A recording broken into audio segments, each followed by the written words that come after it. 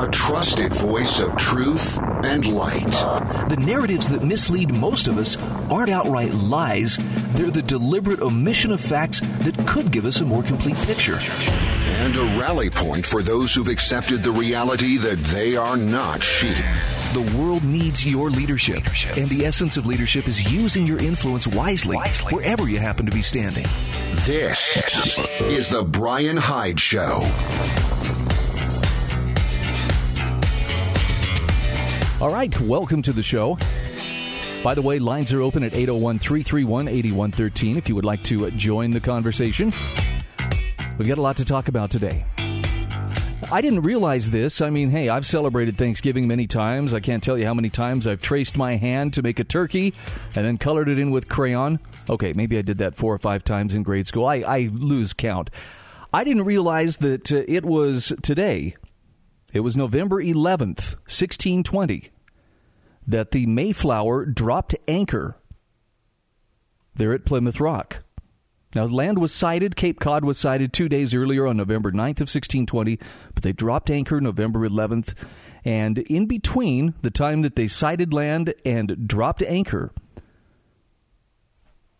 apparently that's when they produced a document to establish what historian Rebecca Fraser describes as the first experiment in consensual government in Western history, between individuals with one another and not with a monarch. Now, of course, I'm talking about the Mayflower Compact. You've heard of that, too. And this is an article from the Foundation for Economic Education. It's Larry Reed saying that the quadrennial of the Mayflower Compact should be noted and appreciated by freedom lovers everywhere. So I'm going to share this on the Brian Hyde Show Facebook page.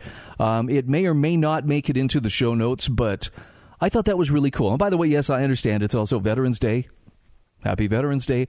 But that is a date that I have no idea how I missed this. And I like it, too. And then the title of the article here says, The Mayflower Compact. As an idea, America began in 1620, not 1776. And, of course, there's some terrific stories about the compact that they swore, the communal type of living that they tried for the first year or so, and the ruin that collectivism brought to that burgeoning society. It wasn't until following year when Mayor Bradford realized that people were no longer working to try to plant crops or to make things work because they'd collectivized everything. No one had incentive to produce because the person who produced the least got exactly as much as the person who produced the most. And so it kind of robbed them of incentive. And so he gave the settlers their own land, which they could work and plant and harvest. They could see the fruits of their labors. And from that point on, they had plenty. They prospered. I know for some people they're thinking, well, that's just a fairy tale of capitalism. Rah, rah, rah, rah, rah. I don't know. All I know is when people actually could enjoy the fruits of their labors, they tried harder. They were more innovative. So there must be something to it. If only we could remember that today. All right, couple other quick notes. Actually, I want to dive right into this one. This is an essay a friend emailed to me earlier today, and it was published on the Ron Paul Liberty Report, an article by Chris Rossini. Over and over, nature creates uniqueness, yet politicians and experts want to rule over carbon copies. And it begins with a quote from Ron Paul. There's only one kind of freedom, and that's individual liberty. Our lives come from our Creator, and our liberty comes from our Creator. It has nothing to do with government granting it. Now, I love that sentiment. And he takes it further. Chris Rossini takes it further with a question here that springs from a tweet that was sent out this morning. The tweet says there's two types of people out there. Number one, those that want to be left alone. And number two, others that refuse to leave other people alone. Which one are you? And that statement, says Chris Rossini, encapsulates the seemingly never-ending struggle between liberty and tyranny. And it also places the responsibility precisely where it belongs, which is on each individual. Are you the one who wants to be left alone, or are you the one that refuses to leave other people alone? Each of us has to decide for ourselves. Okay, it's a good jumping off point. Let's jump on the telephone for a moment here, 801-331-8113. Hi, welcome to the show. Yes, Brian. Father's was on the Mayflower. He was an indentured servant. His name is George Sewell. And I don't know what he was in charge of planting, but let's say Grandpa George was in charge of planting parsnips, and let's say he hated parsnips, but he knew that's what he was going to have to eat for dinner every night. You would naturally just drag your feet, and you wouldn't be as interested. So you're absolutely right. Motivation, being able to choose what you want, is the key to prosperity. Well, and I think being able to have stewardship. I know I've read a number of different accounts. I think Richard Marbury's account of why the Pilgrims failed that first year and why so many of them starved came down to the least productive among them was going to get exactly the same amount to eat as the person who was putting in the hardest work. It wasn't worth it to break your back knowing that whatever you created was just going to be taken from you and given to somebody who maybe wasn't even putting any effort in. I can see the reasoning behind that. Yeah, people like different things, so let them have them. Not complicated, but apparently it is. Well, for some, it is. Hey, by the way, I thought of you when I saw this article from Chris Rossini about those who want to be left alone and those who will not leave others alone. Saw your video at Walmart yesterday, and the Gesundheitsführer who just could not leave you alone. Yeah, I walked away 3 times. You missed of it, but I finally turned my phone on. But I walked past this status 3 times, and he kept hollering. So finally, I asked him. You can't have a conversation with the intellectually challenged, and this guy's been indoctrinated since he was a young man, I would guess, and then it just got kind of weird. But no, it's scary. Those are the guys, especially when they do that for a living as a policeman or something, they will absolutely put you on a boxcar. We got video. Wendy Latham had an incident last night in Alpine, and that video will be out here shortly. I saw that too. I saw that one too. This cop did not refuse to ever forcefully vaccinate anyone. They will do it. They will do it. Because we've let them get this far, they're going to go all the way. Scary thought. Jared, yeah. Thanks so much for the call. I want to come back here to Chris Rossini's essay. Which one are you? Are you the person who wants to be left alone? Or are you the person who cannot leave other people alone? And that's a choice every one of us gets to make. Chris Rossini says, should you choose to live a life centered around voluntary and peaceful interactions with others, or will you live a life that's centered around aggressive force against your neighbors? The argument for why a voluntary and peaceful life is far superior cannot be more logical, rational, and compelling. And from here he breaks it down. First of all, let's consider the physical aspects of our beings, the form, the matter, the scene. We are each exquisitely unique in our physical selves. There are no carbon copies. We have individual boundaries, and each of us occupy our own individual space in the universe, wherever we happen to be at the moment. And it's exclusively for us. Where you are, no other human being can be, and vice versa. Now, this physical setup appears to be custom-made for individuality and a world of individuals. It's not made for some amorphous blob. Now let's consider the limitless. That would be our mental and spiritual selves, the non-form, the unseen. Once again, he says, we are each exquisitely unique here as well. This is where we are the masters of our domain. And he asks, what you think from one second to the next is all you. What you choose to focus on, what you choose to attract into your life, what you want, what you believe. It's all yours and yours alone. When an event happens in the world, you interpret it and explain it to yourself. Your explanation to yourself may cause you to cry, but the same event can mean the exact opposite to your neighbor. He may explain it to himself in a way that makes him jump for joy. A third person can witness the event and not care one way or the other. It's the same event. Others can attempt to explain what events mean to you, but it's up to you to decide whether to believe them or not. And listen to this. He says you can't place the blame on the many modern-day professors or the media or the politicians constantly lying to you. Why did you believe them? You didn't have to believe them. The responsibility is yours alone on who to believe, because we are individuals, physically, mentally, and spiritually. Okay, that's a pretty straightforward case that he's making here. We're going to revisit the rest of this essay, just the other side of these commercial messages, and ask, why is it then that people want to take these individuals and turn them into basically carbon copies, some amorphous blob? We'll be back right after this. This is the Brian Hyde Show.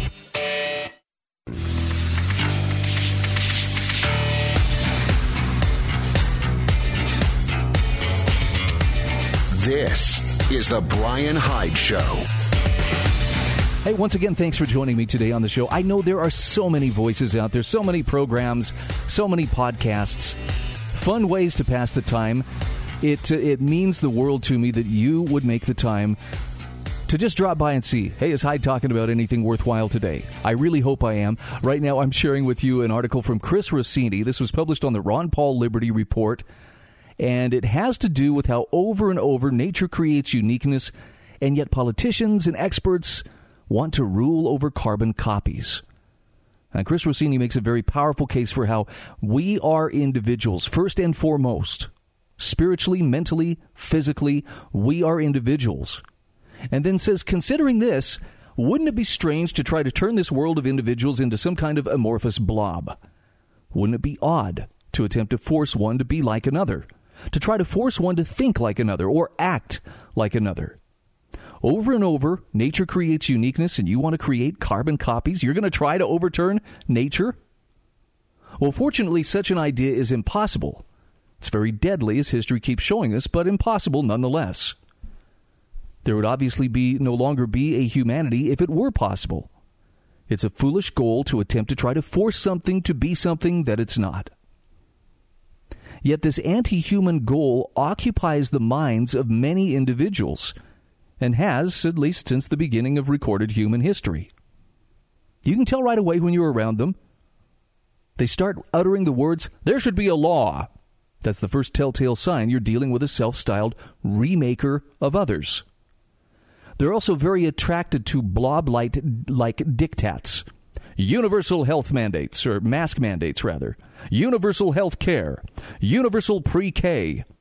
Mandatory vaccines, mandatory testing, compulsory government schooling. These blob-like diktats lead to the creation uneconomic and artificially created jobs. Legions of martinets are unleashed on everyone. Fill out these forms. Where's your paperwork? Where's your authorization? Do you have a license for that? What about a permit?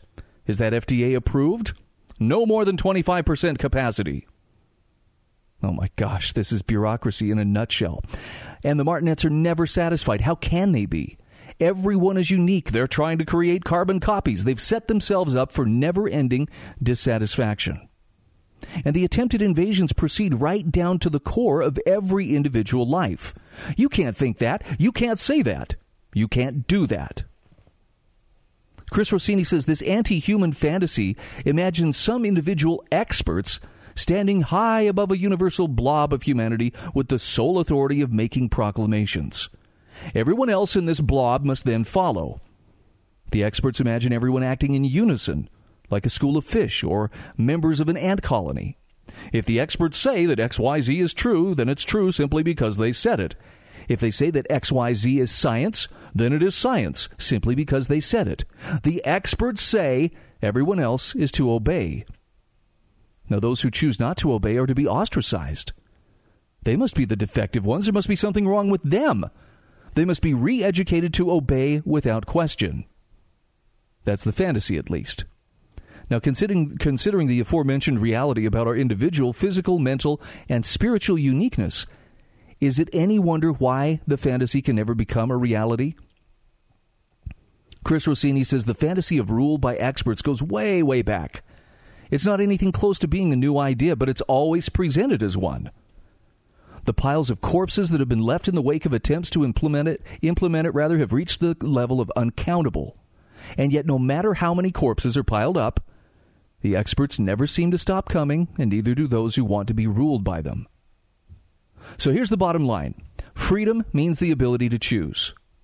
Evidently, there are always those who choose not to leave others alone. Nevertheless, the question remains the same for each of us individually.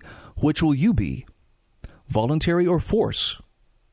Liberty or tyranny? Liberty is the far superior choice. All right, let's go to the phone, 801-331-8113. Caller, thanks for your patience. Welcome to the show. Hello there. Hi. Hi. I'm so glad a radio station I can actually get through.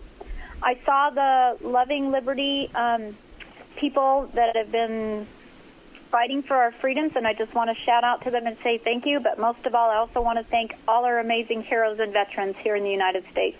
Thank you so much for your sacrifices and your families. I'm reading a book again that I read years ago. The foreword was by Representative Ron Paul, you mentioned earlier. It's by Porter Stansberry, my father, who passed away, who was a World War II veteran. He died 7 years ago last month. Studied a lot of stuff, and he used to get the newsletter. This book, America 2020, The Survival Blueprint, basically explains why the biggest factors in the decline of our civilization is the politics of entitlement.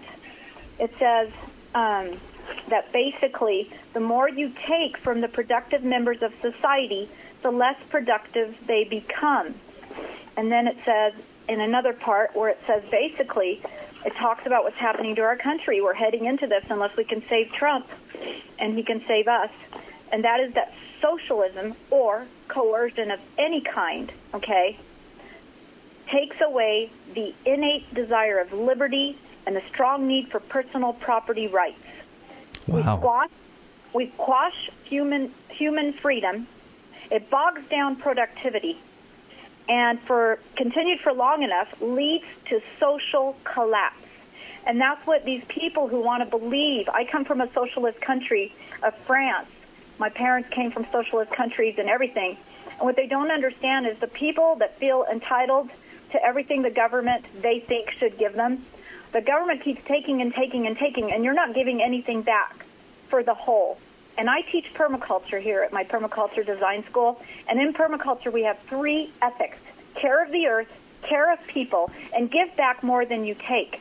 Now, if people could just follow their hearts and really look inside themselves, the guy that was taking everything while the other guy was working so hard to provide for the group, okay, he should feel lousy when he looks in the mirror. You're not doing anything. You're not doing your share. But if we raise kids to work hard like farmers do, they are the backbone of America, and they have raised their kids where you get up at 4 in the morning, you do your chores so that all of us will be okay. Then you go off to school. But that is your responsibility. And kids and farmers, the kids that have been grown up in farms, they literally have the work ethic. And they don't take things for granted. And when somebody in the community, in a farming community, is struggling, which they have been year after year because of the drought and other problems and floods and freezing and everything else, guess who all comes together? The entire community comes together to help that one person. It takes that kind of ethics, not I'm entitled to, not take, and not give anything back. It causes apathy, it causes laziness, and like he said, the decline of our society. And Americans need to wake up, and we need to raise children with the ethics like farmers who work hard. Hear, hear. Taken for granted. So good to hear from you, and thank you so much for your contribution today. Thank you. Have a great day. You too. 801-331-8113. Feel free to join the conversation. Look, I know there's a lot of stuff that feels like it's out of our control. But what the caller was just describing, that's something you have influence over. You can choose to instill those values in your kids. You can choose to make those values your own. And I say this with the full understanding that I get tempted by this too. Is that desire to, control the people around you. It's the hardest thing in the world to resist. So what do? I think some of the best advice that I've heard, and I've heard it from a number of different angles, a number of different people, some of whom don't necessarily line up ideologically, but they all come to the same conclusion. Make yourself an unplayable piece on the chessboard of others. That doesn't make you antisocial, by the way. That just means you understand the value of the individual and you understand the value of that individual liberty, and you're willing to do what it takes, including risk being unpopular, to stand up for it.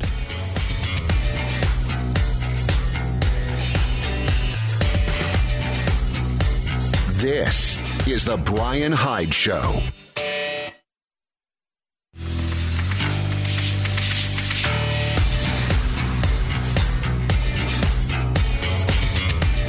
This is The Brian Hyde Show. Hey, once again, thanks for joining us here on The Brian Hyde Show. If you have not checked out the show notes, which you can find each day that I do this program at thebrianhydeshow.com, please do so. And do me this favor. If you can make it to the show notes, you're going to find a lot of great articles to read. You're going to find a lot of good material there to help pass the time and hopefully contribute to a more substantive understanding of the world around us. You're also going to find that you could leave a comment, and it comes directly to me. So if you want to leave me some feedback, and good, bad, indifferent, I appreciate, I respond to most messages that come back to me. So please give me some thoughts, if nothing else. I'll tell you honestly what I'm looking for more than praise. I mean, the praise is nice. It feels good, but I'm always looking for ways that I can better serve you in the little role that I play behind this microphone each day. So, go to thebrianhydeshow.com, check out the show notes, drop me a comment, and let me know how I can better serve you. Because I look at this as a stewardship. This is something that I take seriously enough that I'm willing to completely arrange my life in order to make it happen. And it's extremely rewarding, so it's not like a huge sacrifice. All right. I know a lot of people are concerned, myself included, with, so we have this election question hanging over us. Biden has already declared victory. And one of the things that is very concerning is that Biden made no bones about the idea that he was running on I'm going to lock this down and I'm going to save you from COVID kind of platform. Well, Dan Sanchez, writing for the Foundation for Economic Education, has a great article about the control panel delusion and lockdown despotism. And this goes right back to the Biden-Harris approach. He says Joe Biden and Kamala Harris recently updated their plan to beat COVID-19. And there's a passage here worth examining for the dangerous mentality it betrays.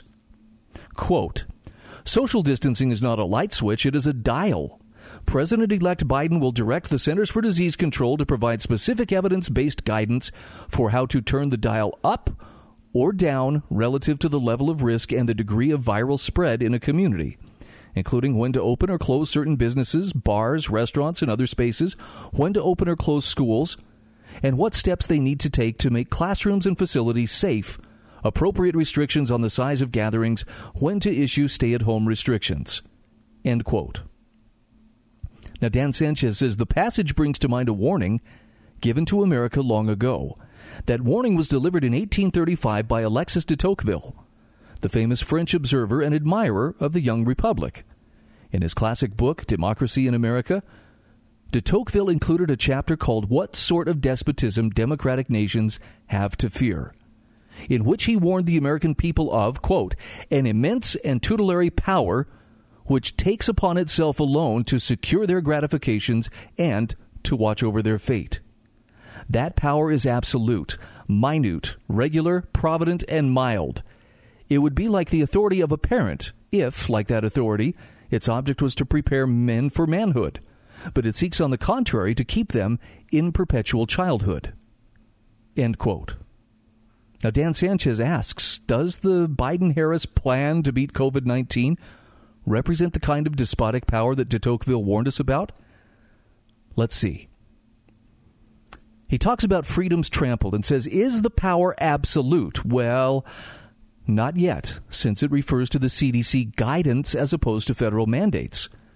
But governors and mayors have proven to be quite deferential to the CDC, so its guidance has translated into state and local level mandates before and likely will again.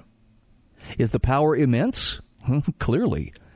It covers the opening and closing, not only of restaurants and bars, but of all businesses. Thus, it claims sway over the country's entire in-person economy and commercial life, regardless of private property and self-ownership. The plan covers not only businesses, but all spaces. That is, everything about the coming and going of Americans, again, irrespective of individual rights. The plan also encompasses all gatherings wherever they may occur, thus violating the right of the people peaceably to assemble, as enshrined in the First Amendment.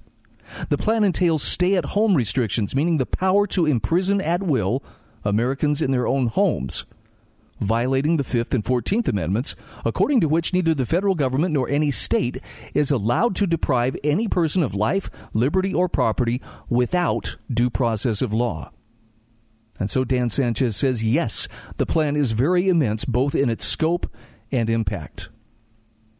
And then when we come to discretionary power, is the power minute? Yes, the plan expressly distinguishes itself for promising much more specific guidance. That's what the dial metaphor is all about. Rather than a lockdown light switch to turn society off and on, the plan promises to use the CDC as a social distancing dial to scientifically fine-tune social proximity on a community-by-community basis. And he says not only that, but within each community, it reserves the discretion to open or close certain businesses and spaces. Now, we've already seen such discretion in action throughout the period of lockdowns, as certain political protests and celebrations have been allowed and even encouraged by officials, even as they shutter nearby businesses and prohibit private gatherings, including funerals, marriages, parties, concerts, games, festivals, and religious services. De Tocqueville famously observed that the strength of America rested in its vibrant civil society, consisting of a rich proliferation of non-governmental associations and institutions. That, and not merely voting, is what he meant by American democracy. He wrote, quote, "The political associations that exist in the United States, form only a detail in the midst of the immense picture that the sum of associations presents there." He said Americans of all ages, all conditions, all minds constantly unite. Not only do they have commercial and industrial associations in which they all take part, but they also have 1,000 other kinds: religious, moral, grave, futile, very general and very particular, immense and very small. Americans use associations to give fetes, to found seminaries, to build inns, to raise churches, to distribute books, to send missionaries to the Antipodes. What we seem to, end quote, by the way, what we seem to be seeing, says Dan Sanchez, in the lockdowns is the state using its minute and discretionary power to cripple all physical manifestations of civil society other than its own. I'm sorry, I'm going to read that again just because that line just jumps out at me. What we seem to be seeing in the lockdowns is the state using its minute and discretionary power to cripple all physical manifestations of civil society other than its own. I see it too. Which pretty much makes us wards of the state. Is the power tutelary, as in denoting the relationship between guardian and dependent? Dan Sanchez says incredibly so.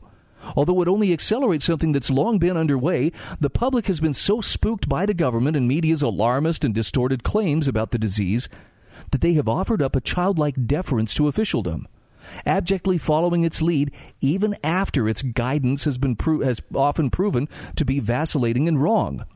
As de Tocqueville warned, the state has taken upon itself sole responsibility for our fate, and the public has eagerly acquiesced to this government tutelage, abdicating the responsibilities of free adults and letting our guardians keep us in perpetual childhood.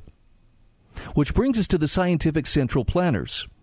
Sanchez says de Tocqueville wasn't the only European to warn America of all-encompassing, kindly despotism for our own good.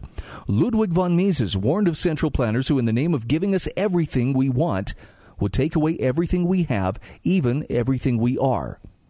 As Mises wrote, quote, "Planning other people's actions means to prevent them from planning for themselves, means to deprive them of their essentially human quality, means enslaving them. The great crisis of our civilization is the outcome of this enthusiasm for all-round planning. There have always been people prepared to restrict their fellow citizens' right and power to choose their own conduct. What is new and characterizes our age is that the advocates of uniformity and conformity are raising their claims on behalf of science." End quote. And Dan Sanchez says, indeed, in its plan to beat COVID-19, the Biden-Harris team boasts that their administration will listen to science and that the CDC's dialing up and lockdowns of lockdowns throughout the country will be evidence-based. This deference to science is meant to sound humble, but instead it's being used to justify the extreme arrogance of the social engineer. This is a great article. I hope that you will take the time to read it. It's included in the show notes. Again, this is from Dan Sanchez from the Foundation for Economic Education. One final thought here. He says, to save our freedom, livelihoods, and long-term health from omnipotent government, we must defy the central planners and social engineers, scoff at their scientific switches and dials, and reclaim our responsibilities as a free and courageous people. Amen.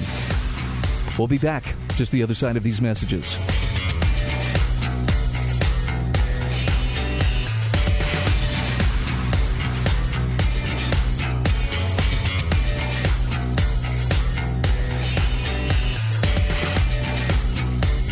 This is the Brian Hyde Show.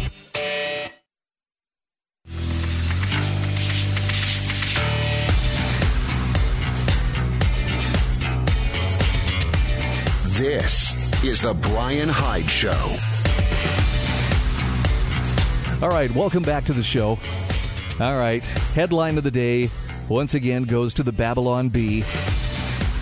You ready for this? Girlfriend keeps referring to herself as wife-elect, despite no official word from boyfriend. I love it. I love it. All right, so I'm going to take a little more serious turn in this final segment of this hour, and I'm doing this because I know I'm not the only person who has been thinking a lot about. Okay, so there's the whole question. You know, Biden has declared himself president-elect. The media has enthusiastically piled on. Those of us who still believe in something called reality understand that it could happen. Maybe it's within the realm of possibilities, but there's also the question of what has happened in terms of have the electors cast their vote? They have not. Has the vote been certified? No. So it's a little bit premature, and it really has a sense of, well, we're being steered toward this conclusion. That is the narrative that is supposed to dominate, and anyone who questions it, of course, right now is understanding, is learning what it's like to be, a heretic. How dare you suggest this? I mean, look, the press in some circles are actually using the term coup. Why, by questioning the results of this election or by challenging some of the vote totals, President Trump is effecting a coup. I don't know how you deal with that kind of pathological dishonesty. Because it would be a coup if he set things in motion to where he had no intention of leaving come Inauguration Day, assuming that, it is proven out that the vote totals are, in fact, correct. But this assumption, this demand that, well, we say they are, so you better listen to it. Or prove that it's not so. Why don't we trust the process and go ahead and take a look? I mean, if the votes are really there, you shouldn't be nervous at all. It's just going to prove that, yep, Biden did have enough votes and away we go. And just for the record, I don't know. I don't know for sure if he has them or not. I know that there are definitely some irregularities. There was a lot at stake here. And maybe those things are things that can be sorted out and explained. We'll find out, won't we? But the potential for fraud and abuse most certainly was there. So let's take that closer look and make sure that people's votes were counted. Make sure that there weren't ineligible votes that were somehow submitted that could throw things off. Now, here's a thought that I'm going to throw at you. A friend sent this to me earlier today, and I want to disagree, but I think he's right.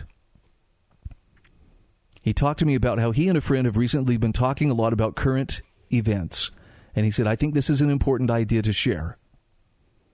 He says, I believe Trump will end up winning this election, and it is not a good thing. Now, hear him out. He says, it's unquestionable the Democrats committed unprecedented election fraud. He says, I believe Trump won by a landslide, and it's the right thing to do to not just accept the fraudulent results. And then he says, I want to make a bold prediction. I think Trump will end up winning again.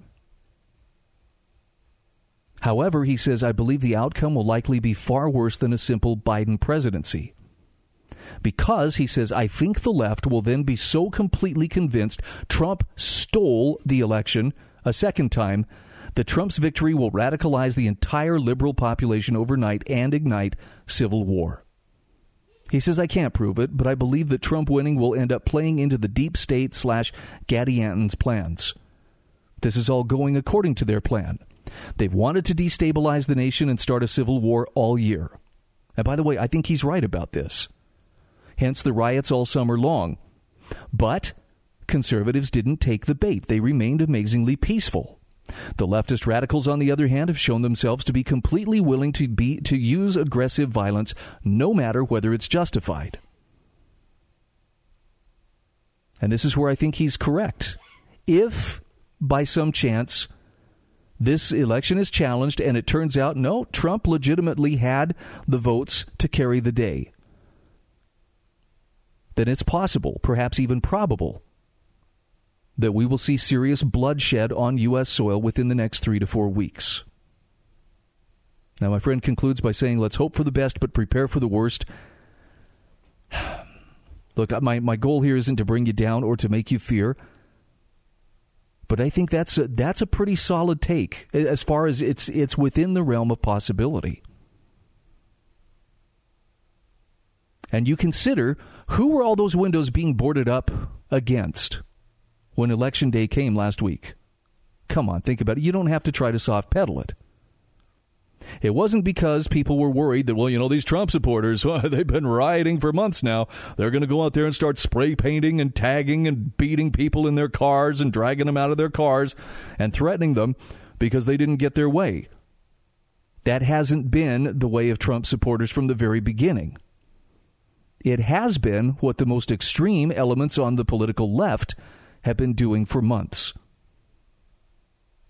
Largely as civic leaders in primarily progressive Democrat-run cities have ordered their police to stand down and just let the extremists go wild. And so the plywood was up, the windows were boarded up, reinforcements called out. There was a lot of nervousness. And I think justifiably so. Based on what we've seen over the last few months, it's very clear that there is an element among American society today, and it is the most highly radicalized left that is absolutely willing to go out there and commit wanton, indiscriminate violence simply because they didn't get their way.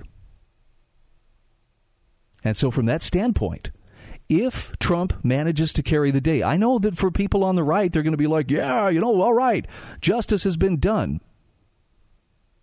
But the possibility that my friend is suggesting here is that this may be the catalyst that the left, including the most extreme elements and some who are maybe not so extreme yet, have been waiting for to justify full-on, out-of-control, running rampant in the streets. And you may think, well, if they want to do that, fine, they'll show their true colors. But the problem is, they're not going to limit it just to those cities that they've already been demolishing. They'll take it to the suburbs. They will bring the battle to you. And it pains me to even suggest such a thing, but I'm telling you, that's a possibility you should probably think about. Maybe game it out in your mind. What would I do? How would I organize myself? How would I work with my neighbors to make sure that we had some kind of a protection plan in place for our neighborhood? Even if you feel like I'm safely ensconced in the suburbs. And I'm asking you this in all honesty. I'm really not trying to promote fear or hatred of Antifa or BLM or, anybody else. If it were announced that Trump had carried the day and that he had actually won the election, would it be reasonable to expect there to be even more widespread rioting, unrest, violence? Yes or no? It's a very simple answer. We know the answer. We already know. And so here's what falls to us, and that is resisting the impulse to evil in uncertain times. I'm going to include in today's show notes an article from Anders Koskinen. This is from intellectualtakeout.org. He points out there's a great deal of fear and uncertainty brewing in the streets as Americans await the results of the latest attempt to continue the republic. And when words fail to achieve an aim, he says men on both sides of the political divide are often tempted to violence. Those on the left have demonstrated this in recent months via Antifa and Black Lives Matter riots. This leftist unrest has not stopped with Biden's supposed victory either. Now, he says supporters of Donald Trump and those on the right may be tempted to answer violence with violence, taking to the streets in rage, demanding that any and every accusation of voter fraud be investigated to the hilt. And while the call for secure and fair elections is all well and good, he says Americans of all stripes need to take a step back and ensure that their actions do not feed into the narratives of those seeking to dismiss them. He says God-fearing Americans should seek to reshape and redirect American souls to follow God once more. And his point here is that violent means will not accomplish this goal. Such tactics perpetuate just the opposite in the souls of those who carry them out, and they will not persuade anyone in need of such guidance. Now, that doesn't mean that those espousing concerns about the election results' finality need to go quietly into the night. But he says, as in all things concerning the pursuit of truth and justice, those engaged in the pursuit should be prepared to make a defense to anyone, while remembering that the Lord calls us to do so with gentleness and reverence. Look, in a nutshell, what he's saying is keep your conscience clear, America. And if nothing else, keep in mind that there are higher things at stake in each of our lives than who wins an election. I think it's a really timely message. Check out the whole article in the show notes at thebrianhydeshow.com. Again, it's from Anders Koskinen from Intellectual Takeout. This is The Brian Hyde Show.